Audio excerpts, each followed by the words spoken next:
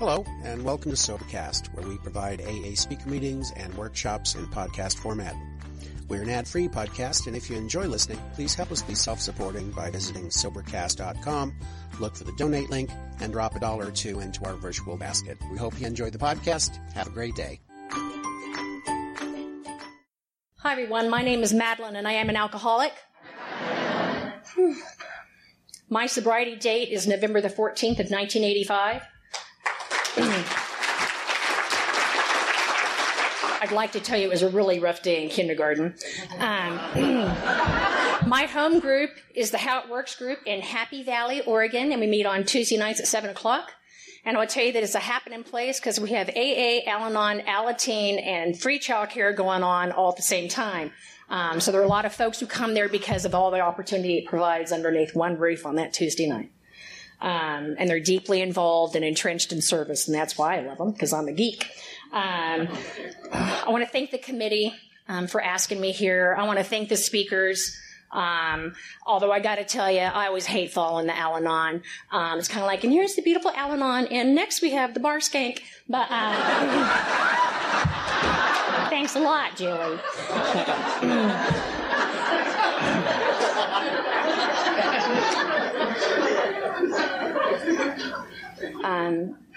But, you know, and I have to say that, you know, speaking is not something I came into the doors of Alcoholics Anonymous and said, oh boy, I can't wait to do that.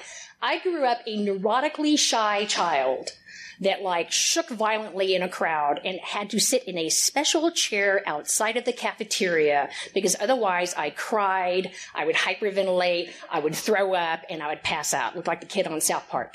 And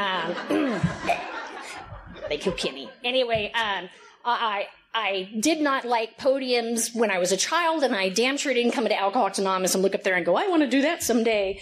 I wanted to avoid it at all costs. I figured I had nothing so important that I needed to come up there. And I got it too. I think speaking is a heady game. When people begin to treat you like you're some special class of alcoholic when you share your story. And I can tell you that even before I speak, I always go through this whole mind game of what the hell have I gotten myself into? You know you shouldn't be there. Everybody else is better than you. And in the end, I get down to why am I here? I'm here because I want to save my own ass. And I want to make sure that anyone who's new or not new in these rooms knows that there's hope and then this program works. And I really have to get rid of any idea of being popular or if anyone else likes me. And I can tell you, I spoke at a convention in Massachusetts, and I actually had an old guy cut the line, receding line, to tell me how bad I sucked. And and after he did so and ran, the people said, oh my God, I'm so sorry.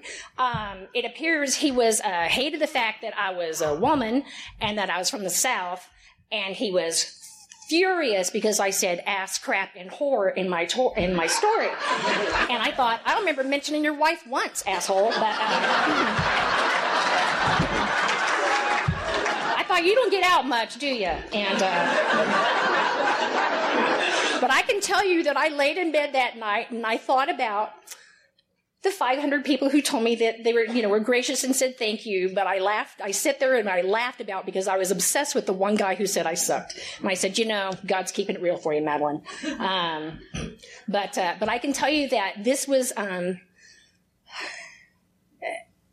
I'm a really good worker being Alcoholics Anonymous. And so this was never something I wanted to do. Most people know, I will avoid the podium if I can at all cost. I believe podium should come with stirrups because I feel the same way when I go to the gynecologist. Some of you understand what I'm talking about, that it's an unnatural position and you feel very exposed and you don't feel like sharing and you just want out of there as soon as possible. And I always need to pee and have gas. And the same thing happens here. And unlike Todd, who crapped his pants, I will fake my own death before I let that happen. So... But I remember I had been asked to share my story, and I was one of those people who got to AA and thought, boy, isn't it great I got here before I got in any trouble. And then I slowed down. You know how they talk about going through life throwing crap in the back of the station wagon, and you get sober and you slam on the brakes and all that shit hits the front seat. Well, that was my sobriety. I got sober and all my pigeons came home to roost. And so all my wreckage found me when I got sober. And so I was not someone who was happy, joyous, and free in early sobriety. I was dodging boogeymen right and left. And I remember I'd been asked to share my story, and it was a particularly tough time for me. Boo-hoo. And I went to my sponsor and I said, you know, they asked me to come and tell my story at this group, but I don't think I should go. I mean, look at my life. What am I going to tell them? Stay sober and your life can suck too? And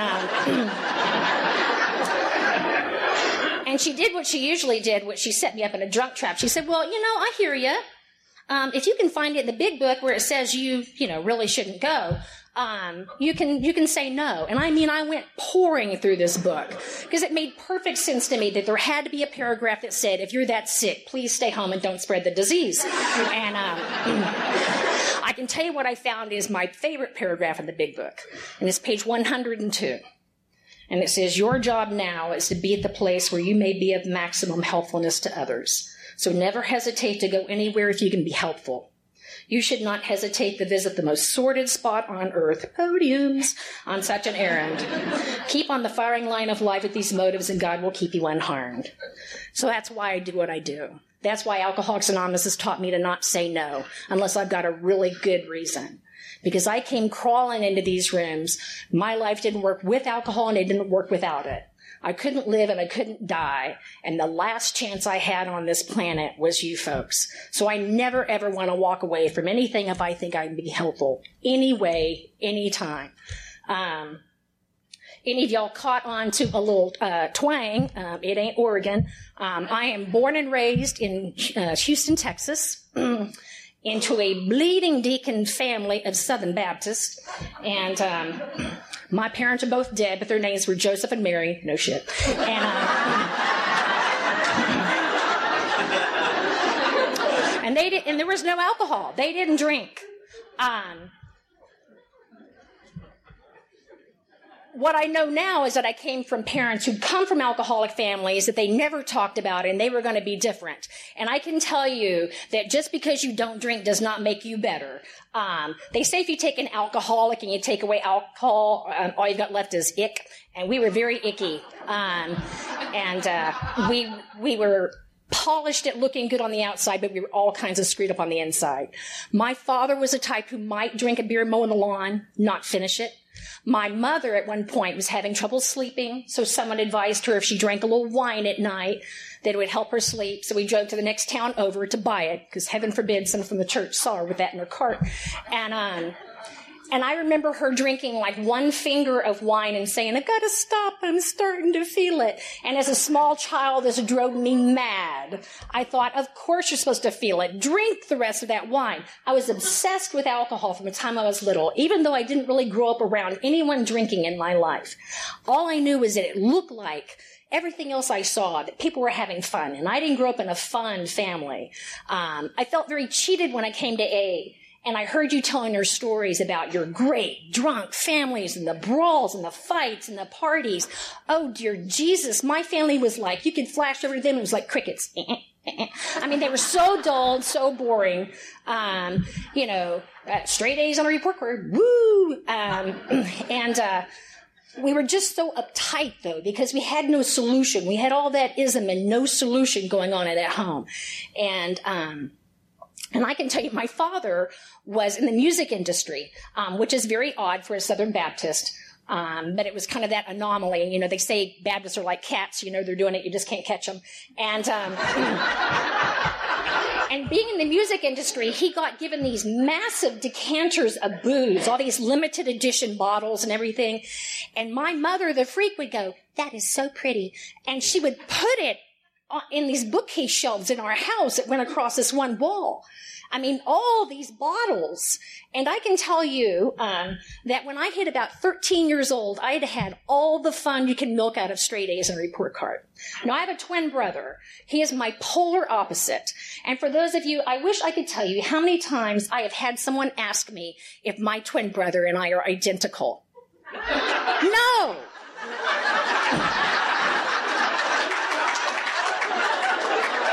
Did you skip biology that day? That he is like Mr. Normal, Mr. Do the Right Thing. But by God, he was easily corrupted. And when I was 13, I talked him into cracking open one of those bottles because I wanted to try what was in those cases. And it was like the classic twin study for me because you could tell he took that drink, it burned and went down and plopped for him. And I took my first drink, big slug, go big or go home. And I feel like I exhaled for the first time in my life. That neurotically shy, scared child who always looked like she was about to fly apart at the seams exhaled. And I thought, I like this. I can do this all day long. And I can tell you, he had no interest in finishing that bottle, and I did. And I can tell you, when I got sober 13 years later, I had to tell my mother that there had been water in those bottles since like 1974. Nobody was ever, those are the freaks I grew up with, nobody was ever going to even try what was in those cases. I, however, finished it before the age of 15. Now, I'll tell you that I drank the same way the first time to the last time. I always drank like a pig. I always had an amount problem. I always had this wanting to just get out there feeling. I know how to drink under duress. I know how to have to control it in situations, but my dream was always drink to excess successfully. I just wanted to get wasted. I wanted to get out there. I wanted the freedom of not being me, not having to know who I am, and not having to be someone completely different, and to be free from that person. And alcohol did that for me.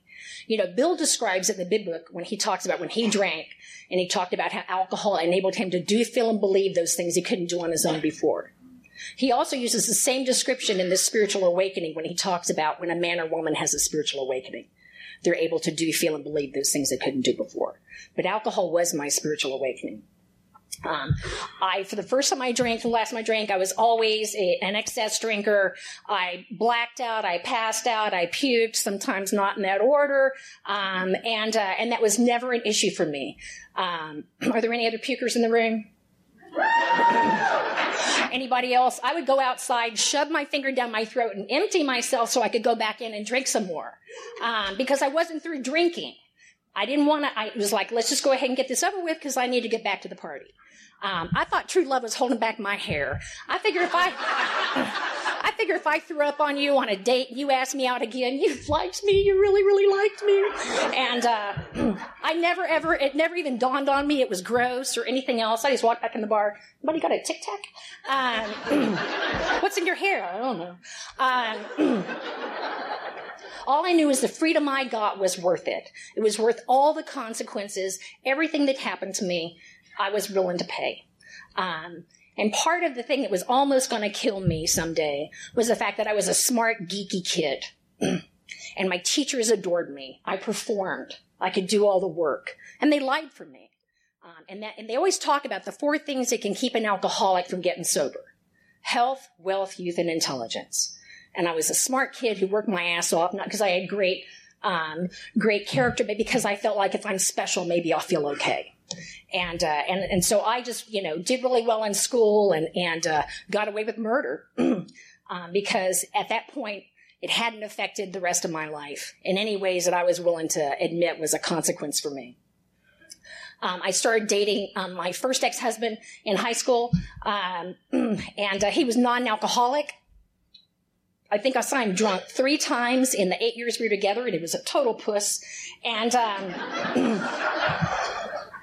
but his job was to nag me constantly about how much I drank. And I can tell you that I carried this vain arrogance into sobriety, that what a party pooper he was, that he never wanted me to go anywhere or do anything with my friends.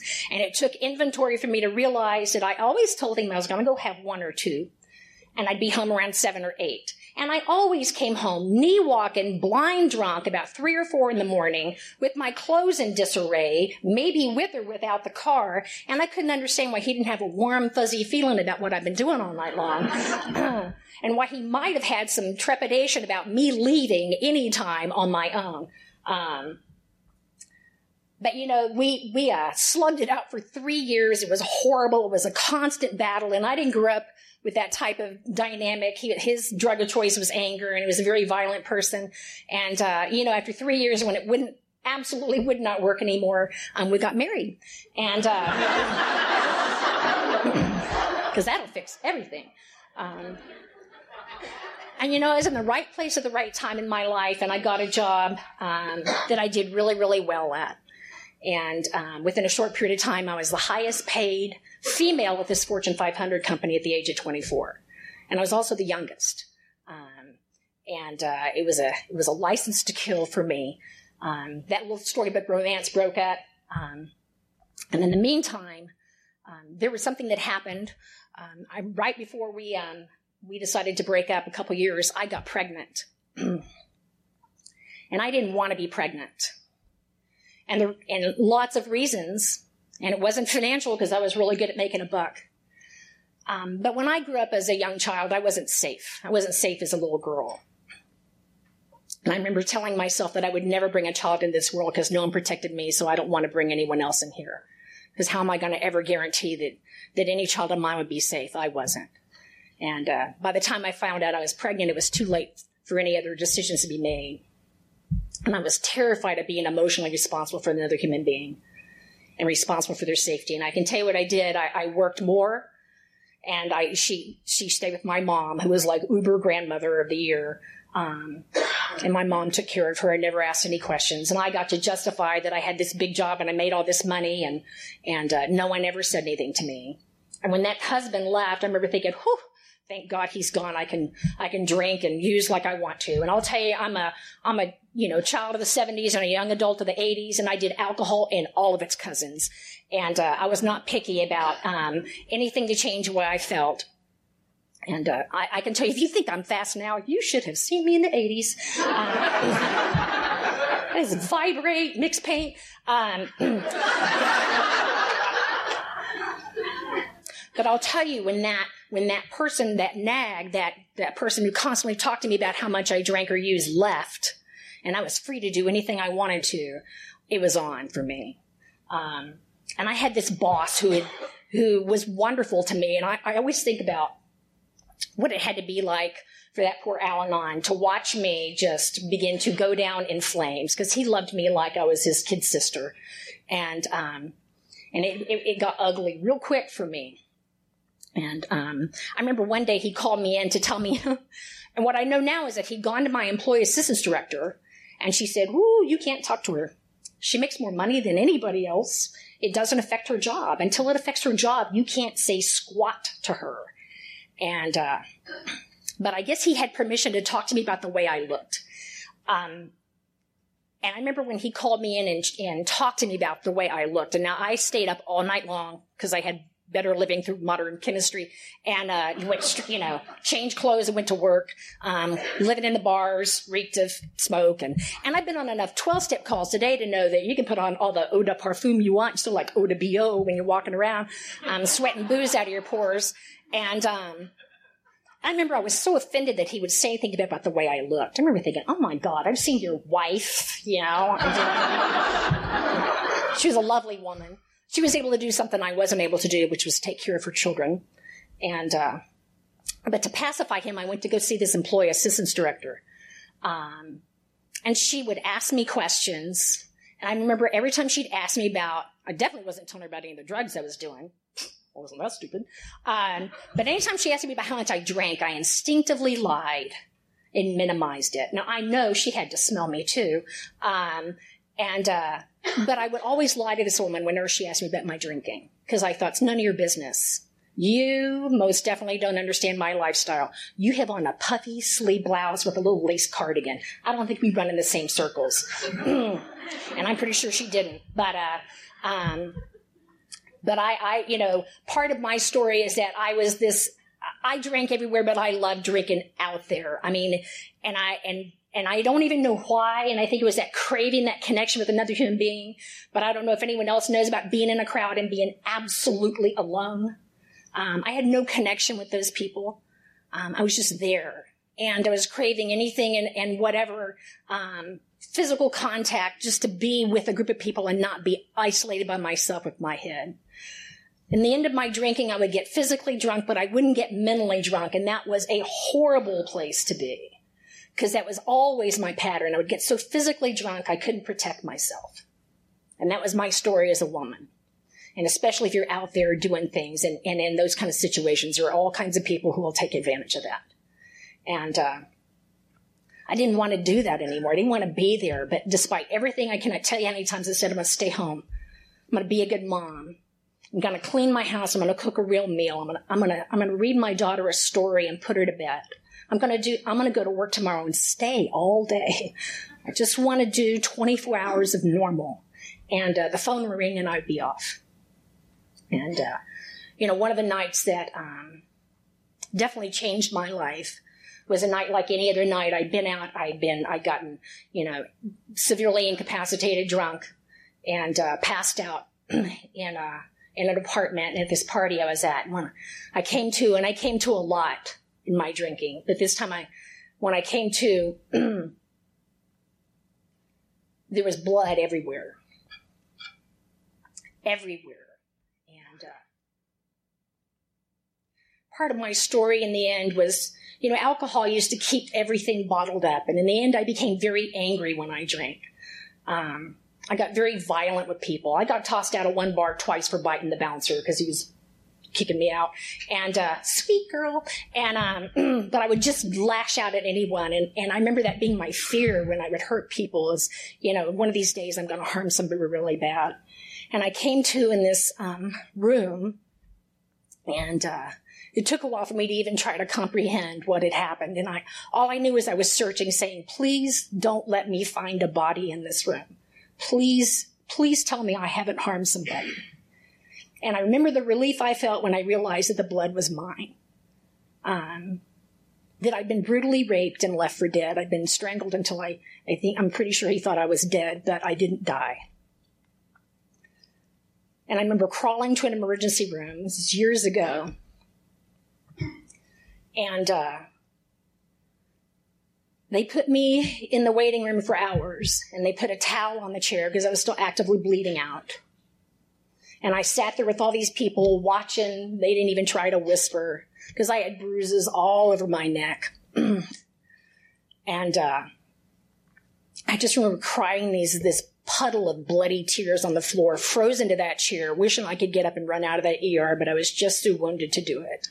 And I could hear the way they were talking about me and pointing at me and talking about that, can you smell her? She's drunk.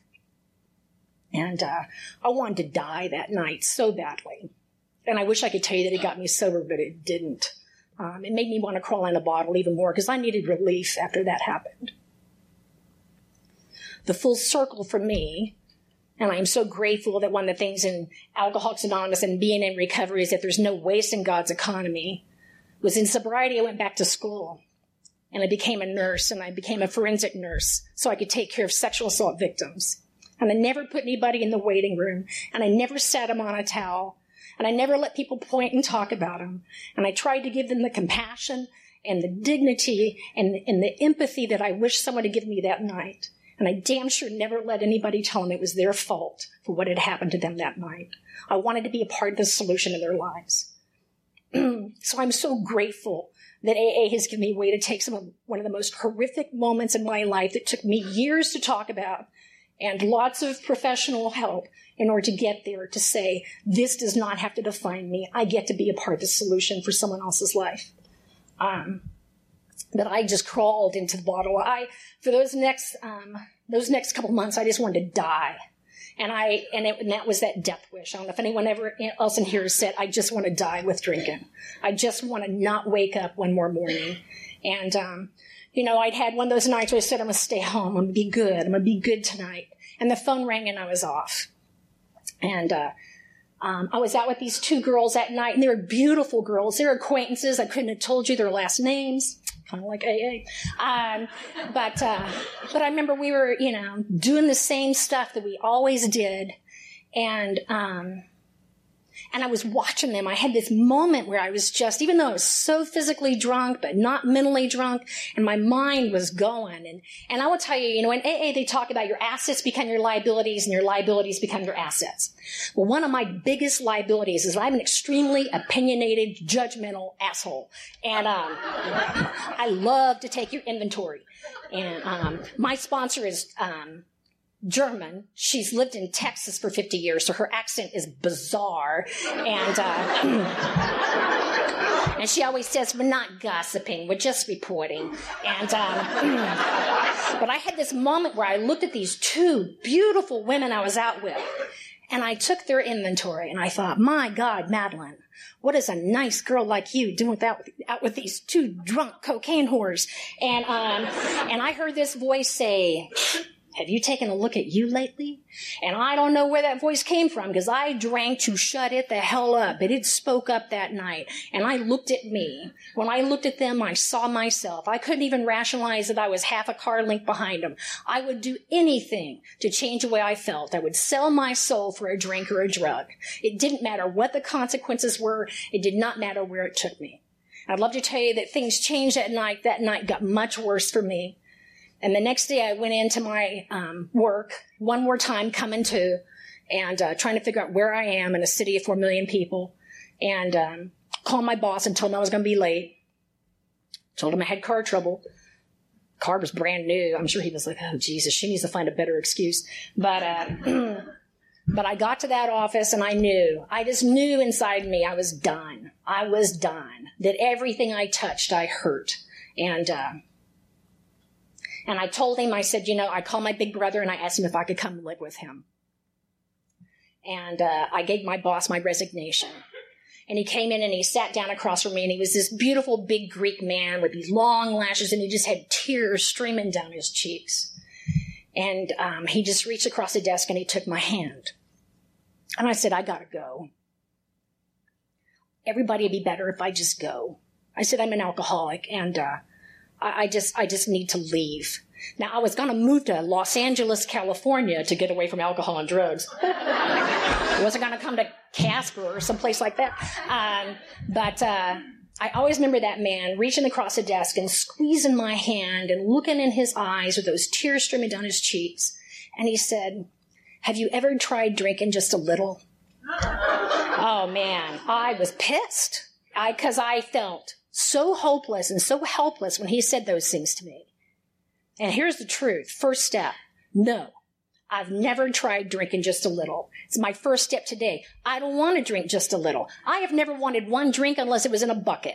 I've never wanted one pill, one line, one nut, one man, whatever. The list goes on. I have an amount problem. I drank for the effect. I drank to escape. I have no desire to be a normal drinker. I have no desire.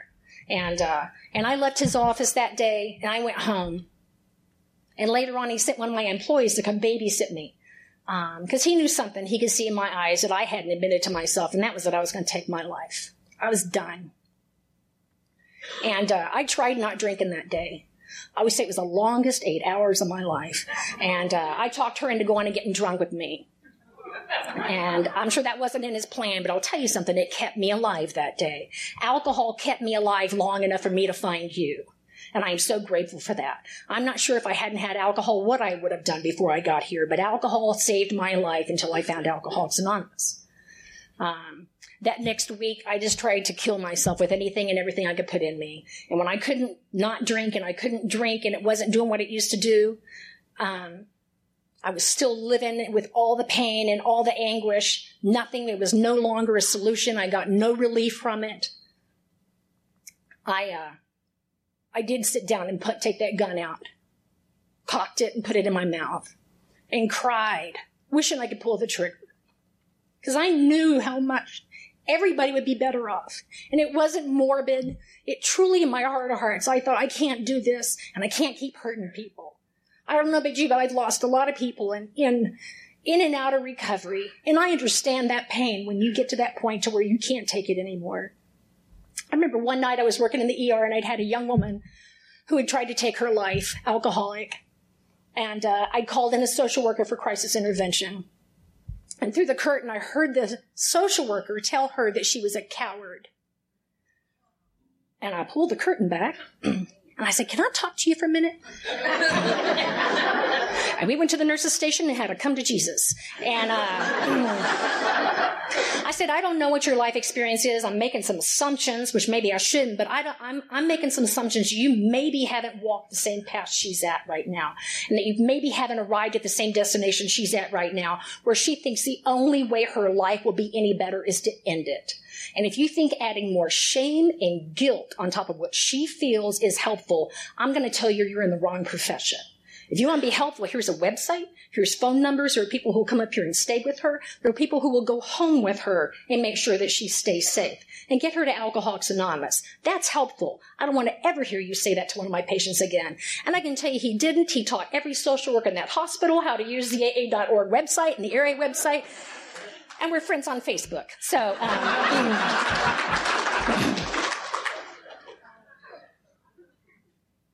but, I made a phone call to that employee assistance director that I'd lied to. And I said, I've lost my mind. I've lost my mind, and I don't know what to do. And I'd called a friend of mine, and she called a couple of friends of mine, and I had people there who were there to make sure I stayed safe. God bless them. And my drunk boyfriend that I had acquired, of course, drove me up to her office. And I remember she gave me that same little test that she gave me before. And this time I told the truth, and I got an A. And I remember she said, are you willing to do anything to change the way you're feeling? And I said, I'm willing to walk down the middle of Woodlands Parkway naked if it'll help. And she giggled because I had. And got my picture in the paper. My boss was proud. And she said, well, you're going to go to this place. And I said, oh, I'm going to drive there every day. She said, no, you're going to stay there. And she called him in to make sure he was sober enough to drive me, and threw some stuff in a suitcase. And the next thing I knew, because I'd had this standing reservation I knew nothing about, my ass got hauled off to chemical camp. And I had no idea. I had no idea what I was getting myself into. I didn't know anybody who was sober. I'd never known anyone who went to treatment. And this was like way out in the middle of nowhere. And I remember they put me in this room, and they took my stuff, and they appeared to have no sense of humor. And they brought in all this literature. And then they brought in my roommate, who was a beautiful, tall British nurse who had a bad habit of a little for you and a lot for her. And she was like 5 months pregnant, you couldn't tell. So we're sitting there, and I remember the fog is starting to clear, and they gave us some pamphlets and some books to, in there. And I remember looking at the big book and thinking, I'm not going to be here that long. And, but I saw some pamphlets, and I started reading them, and, cause I can read a pamphlet. And I saw that they were talking about not drinking one day at a time. But I'm smarter than the average bear. And I read right through that. They were talking about never drinking again. And I remember thinking, holy crap, Madeline, you drama queen. What the hell have you done? This is crazy talk. They're talking about never drinking again. You have overreacted. And the whole time that I was sitting there trying to convince myself that I'd overreacted, the voice in my head was going, God, I wish I had a drink. God, I wish I had a drink. I would take drugs I don't like right now. I would do anything. I would do anything. And this other little voice said, normal people don't get themselves locked up out in BFE wearing someone else's jammies, trying to convince themselves they're not an alcoholic, and the whole time all they can think about doing is drinking. It doesn't happen. And I thought, well, maybe. But I started taking this little gulp pencil they give you because they're afraid you're going to kill yourself with a real pencil, and started making little prisoner hash marks to figure out how long I was going to be in there. And this is November the 14th, and my brother was getting married that weekend. And by the way, it's my crazy brother. And the rest of my family is so damn normal, and I have this one crazy brother. He's having his whole body frozen. I think that qualifies. Because his genius must live on. Anyway. But I realized I'd missed his wedding. I was going to miss his wedding, and I thought, well, I know I would have been drunk. I would have been drunk at a baby shower, but I would have been drunk at his wedding. And then I realized that I put myself in there for Thanksgiving. And I thought, ooh, crap.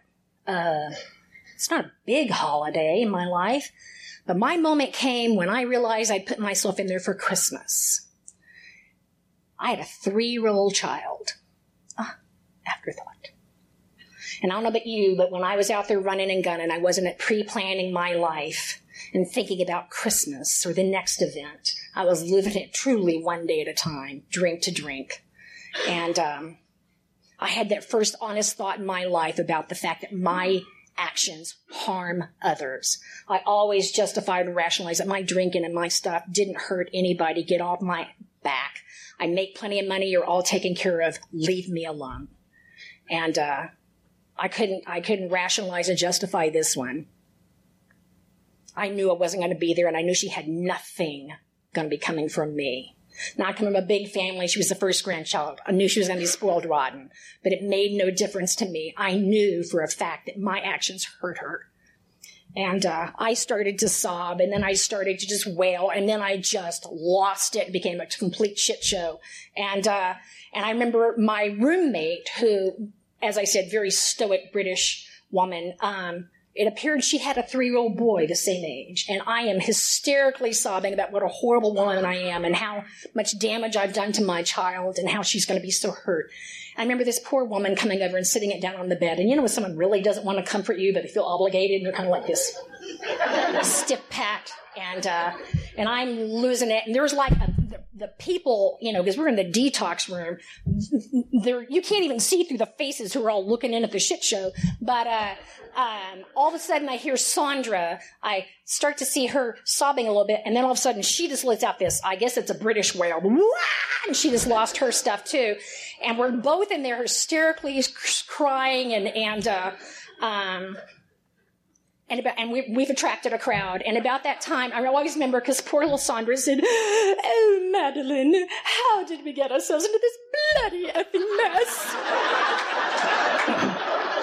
I remember the director of that treatment center came in, and he was a member of the fellowship, a physician who was a director of that treatment center, and he sat down in the middle of that snot fest on the bed and was trying to comfort us. And I remember him telling me and Sandra that we were going to be giving our children the best Christmas present we could ever give them. And I thought, you are so full of shit. Are you kidding? 3 years old, I'm pretty sure toys are in there. And I thought, and I knew, even as a horrible and ineffective a mother I was, I knew that it meant something to my daughter for me to be there. And I was in a lockdown rehab. I wasn't going anywhere. I was not going to be able to be present in her life on that damn day. And it affected me, and I'm so grateful it affected me.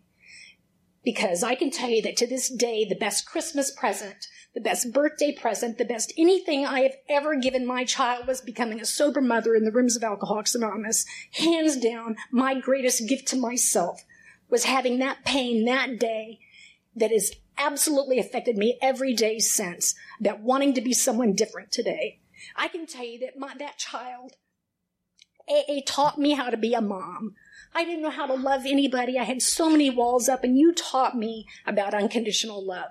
My sponsor, I would take her to meetings, and Judy would feed her chocolate the entire meeting. And then she'd go, "Ooh, she's yours. Take her home." And she got lost in your arms at meetings. You just loved her like nobody's business, like we do with those AA Albrats, man.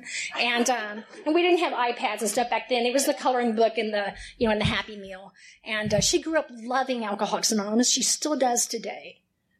She has grown up in the middle of these rooms and with all the people in my home. I always tell the story. One day I was at the dentist office with her, and she was chatting up the little old lady next to her.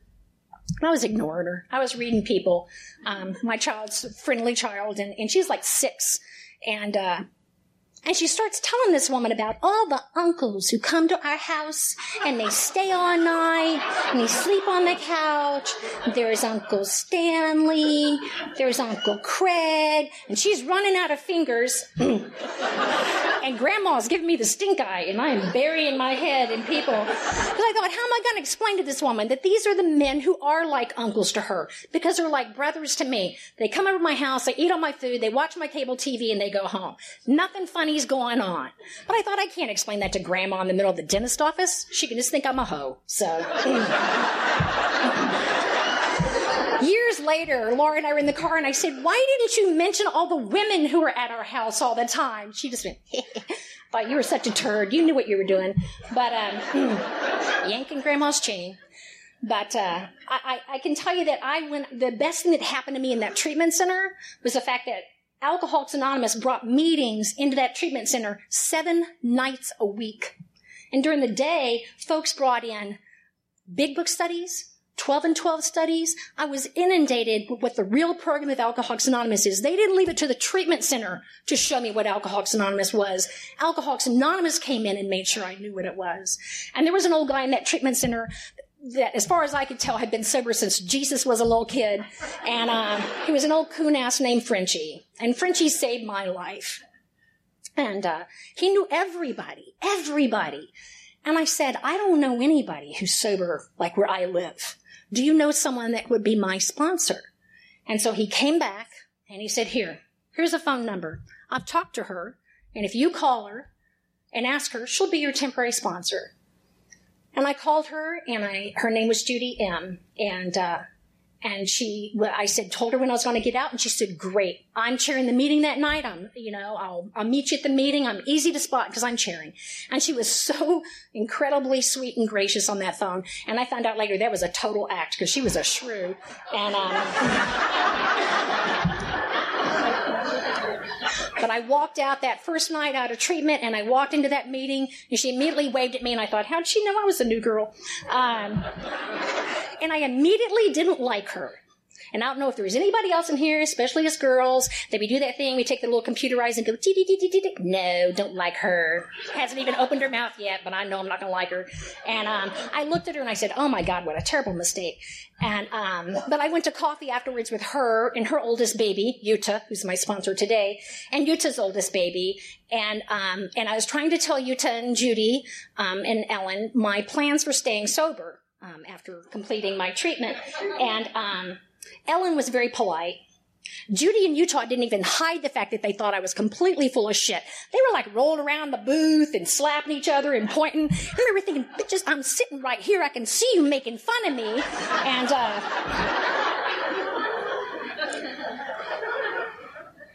but what Judy said to me saved my life too. She said, I'll tell you what sponsorship is. It's guidance and direction. And here's my guidance and direction.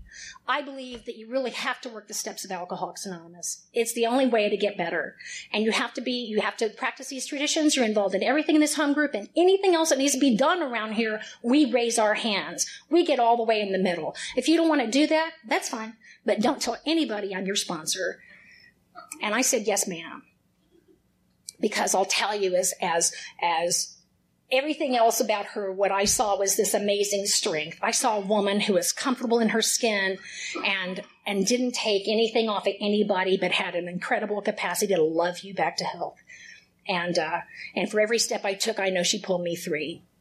And I can tell you that I came to the rooms of Alcoholics Anonymous, and you people were talking about stuff that I was taken to my grave.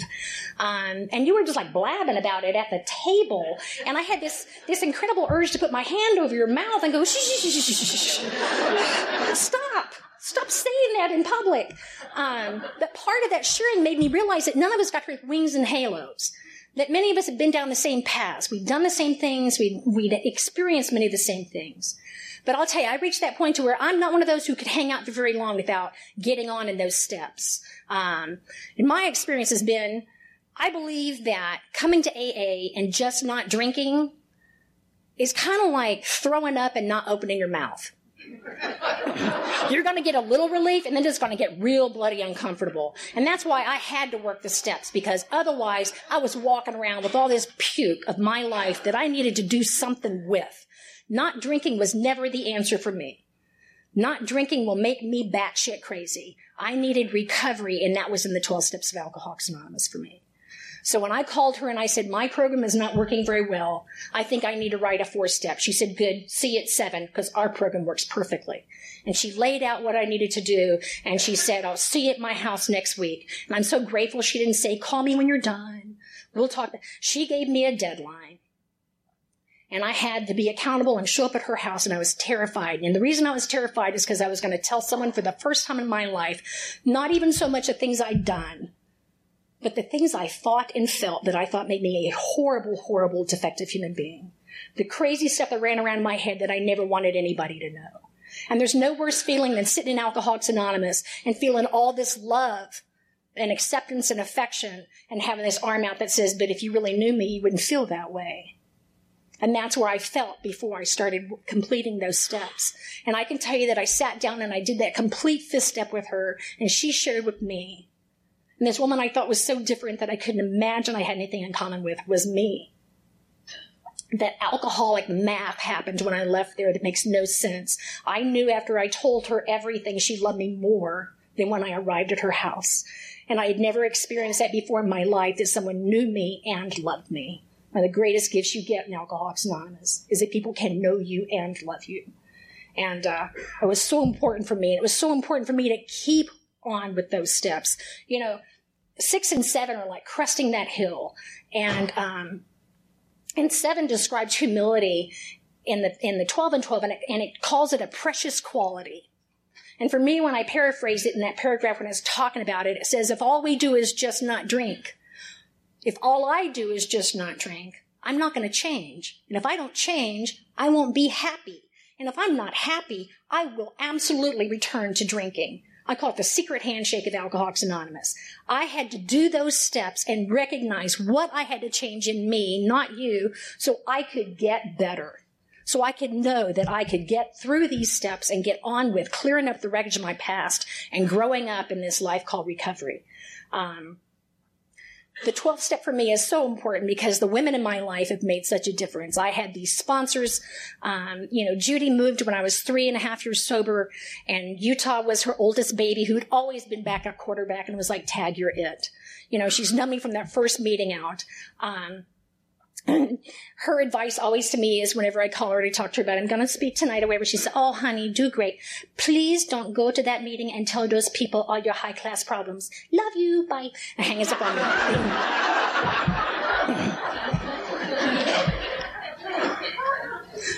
But service has been the secret for me. When we talk about this spiritual life, you have to live it. And the first page of the service manual says that in AA services, anything that helps carry the 12-step message, from that 10-cent cup of coffee, remember the day, to the stuff that happens in our New York office. All of it has value. It's about all of us finding our place and where we can be of service.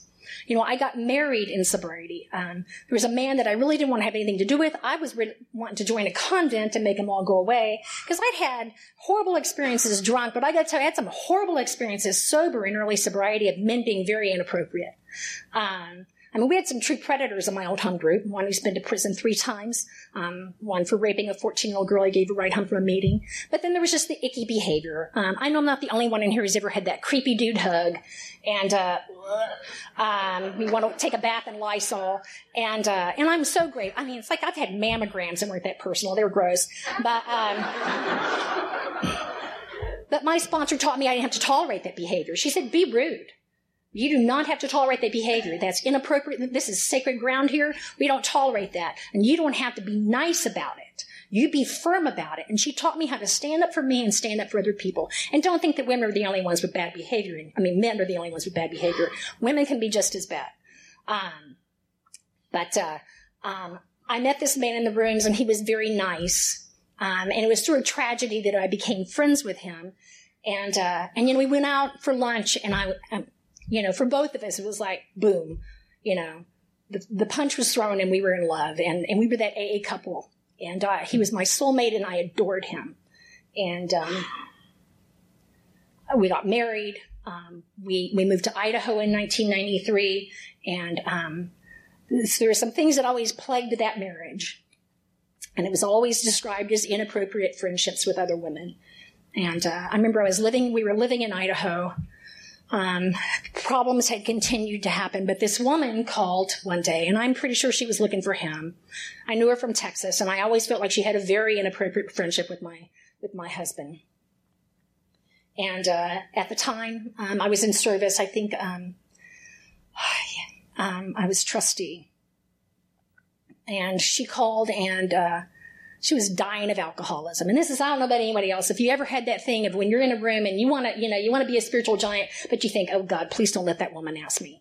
And I can tell you, I did not want to help this woman.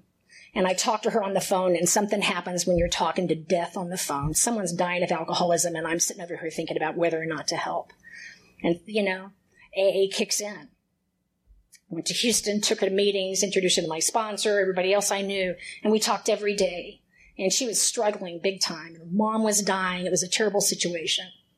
And she called me one day, drunk, right before Christmas, and she said, I can't do this anymore.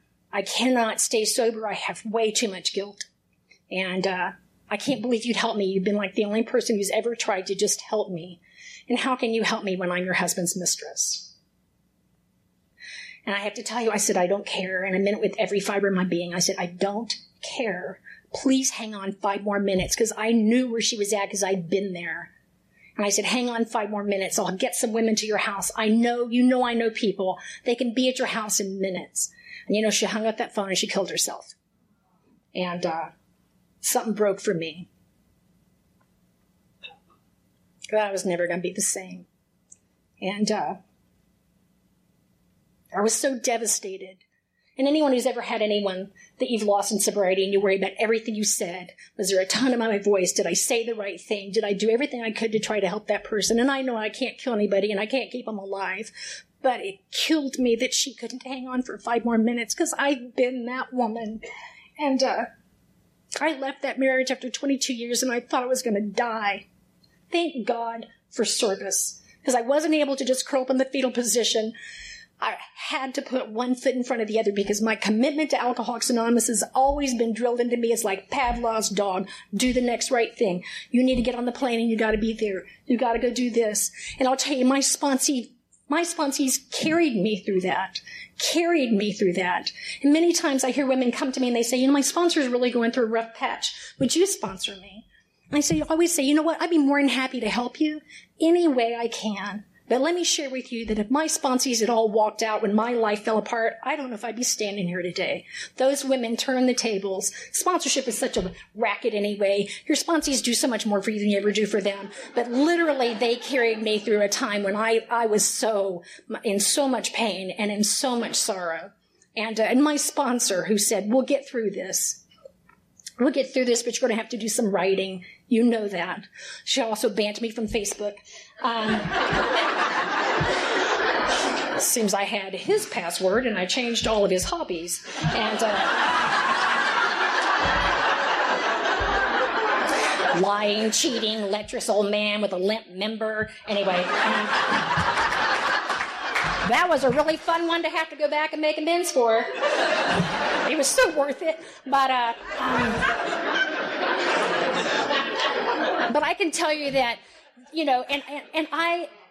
what I found in the middle of all that writing was the same flawed thinking I came in here with, that I can wrest satisfaction out of this life if only I manage well. If I'm just pretty enough and I dance fast enough and I make everything okay, nothing bad will ever happen to me. He'll always love me. And the bottom line is that was not going to happen. That was not going to happen. I remember writing my inventory, my first inventory. One of my friends in the program gave me some great guidance. He said, when you're writing that inventory and you're doing your sex inventory, he said, what you're going to find out is you have to take your God in the bedroom. And I said, are you out of your mind? I barely let him ride in traffic with me. And what I found was absolutely true. If my God can't watch and my God can't listen, don't do it. Clears up a whole lot of stuff. I think the questions on page 69 are so right on. There's nothing vague about them. Am I being selfish, dishonest, deceitful? Am I arousing suspicion or jealousy?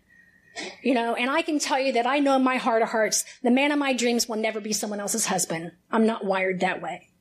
AA has taught me different, about being someone different. And what came out of that writing was that just because I'm years sober, I still get wet when it rains. And I moved across the state because he played hide the salami with half the people we worked with. And I'm so grateful for service because I knew people when I got there. And they scooped me up and they said, come to this meeting. I said, it's in the middle of nowhere. And they said, It's a great meeting. And it was a great meeting because the women in that room picked me up and did not care who I was or how I was. I'd walk into meetings. Sometimes I was crying hysterically. Sometimes I was spewing fire. Sometimes both at the same time. And I talked a whole lot about running over my ex-husband with my car. And I am from Texas, after all. And scared the crap out of the men in the rooms. They were like, can't you make her better? And the women didn't care. They were like, oh, hell, girl, I'll drive. I got a truck. Let's go kick his ass right now. And they let me be as angry as I needed to be. They let me be as hurt as I need to be. They let me heal in the rooms of Alcoholics Anonymous. And they let me get better one day at a time. And no one ever shamed me and told me I should be in a different place. I got to get better just like I did day 1. I got to do the same thing in year 24. Get better one day at a time in Alcoholics Anonymous. And I had sponsees who were still going to meetings with him, and they wanted to kill him. And I said, no. That's my job. And I said, we can't afford enemy camps in Alcoholics Anonymous. Ever. When we take those traditions to heart, we mean it. He has to feel welcome in Alcoholics Anonymous. His life depends on it. So you make sure you smile at him, you wave at him, you give him a hug if he'll let you. Because he needs to know that he's still welcome in the rooms of Alcoholics Anonymous. You cannot drag my pain into what goes on in that home group. Now, I got to tell you, I secretly hoped that he would contract a rare tropical disease and his penis would fall off. But I have never, ever wanted that man to drink.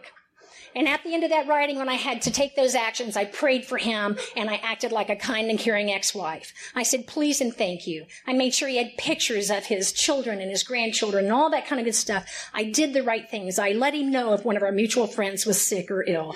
I did the things that I needed to do for me to where I have no guilt and no shame. That's what you gave me. And you enabled me to get that writing done and to be able to say, what do I want? What do I need? And what do I deserve in my life? And never feel guilty about asking for those things in my life today in recovery. That it's not okay for me to say I'm going to have to settle and just stay with something that I know is bad for me, that I can do something different. And today my life is so different. You know, I moved to Portland because that's where my one and only child is. She's married and she had my little grandson, Gavin, the gargantuan.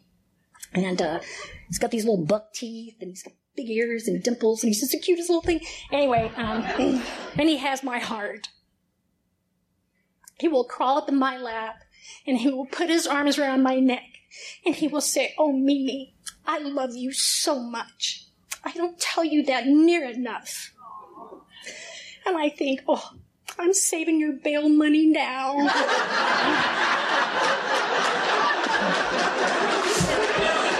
Your mom and dad will leave you there, but you call Mimi, I'll come get you. And my little granddaughter Olivia was born after I moved there, and I got to be there, and I've been able to be there for my grandchildren's births and to be able to be their Mimi. And I love her. Oh, she's mini-me. My daughter had her in Target a couple weeks ago, and there was some kid screaming, and she turned and she said, shut up, God damn it.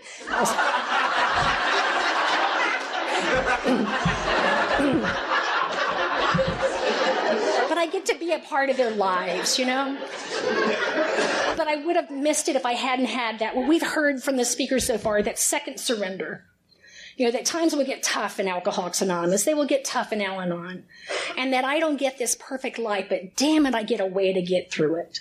And I never have to do it alone. This lonely, shy, neurotic child who could not relate and have anyone behind those walls gets to have this incredible life full of beauty today.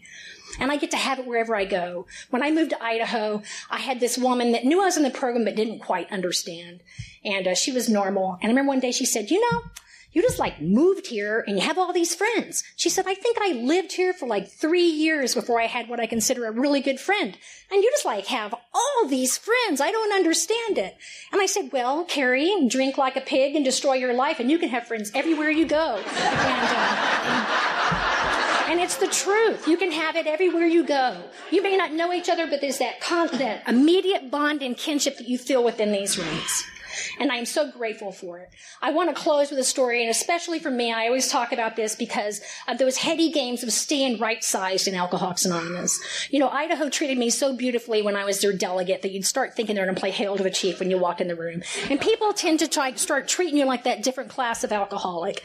And Trustee was the same way. I was showered with so much love and affection and some real undeserved attention many times. And it's real easy to start believing that stuff and to start thinking, don't you know who I am, and all those things. And so I like to close with a story about staying right-sized. And it has a religious backdrop to it, but it's for context, if you'll excuse me. And I want you to picture that it's Palm Sunday, and Jesus is riding into Jerusalem on his donkey.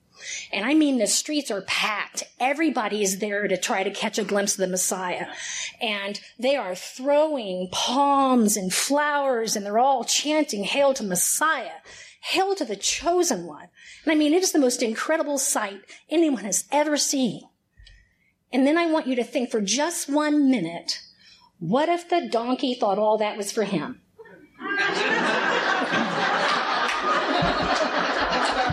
And haven't I done the same thing in Alcoholics Anonymous as a servant? That I start to think that all the applause or love or affection or acclamation or anything else has anything at all to do with me instead of that perfect program. So when I leave here and you leave here, I hope you always remember it has nothing to do with me, but I am the jackass that gets to carry that message. Thank you.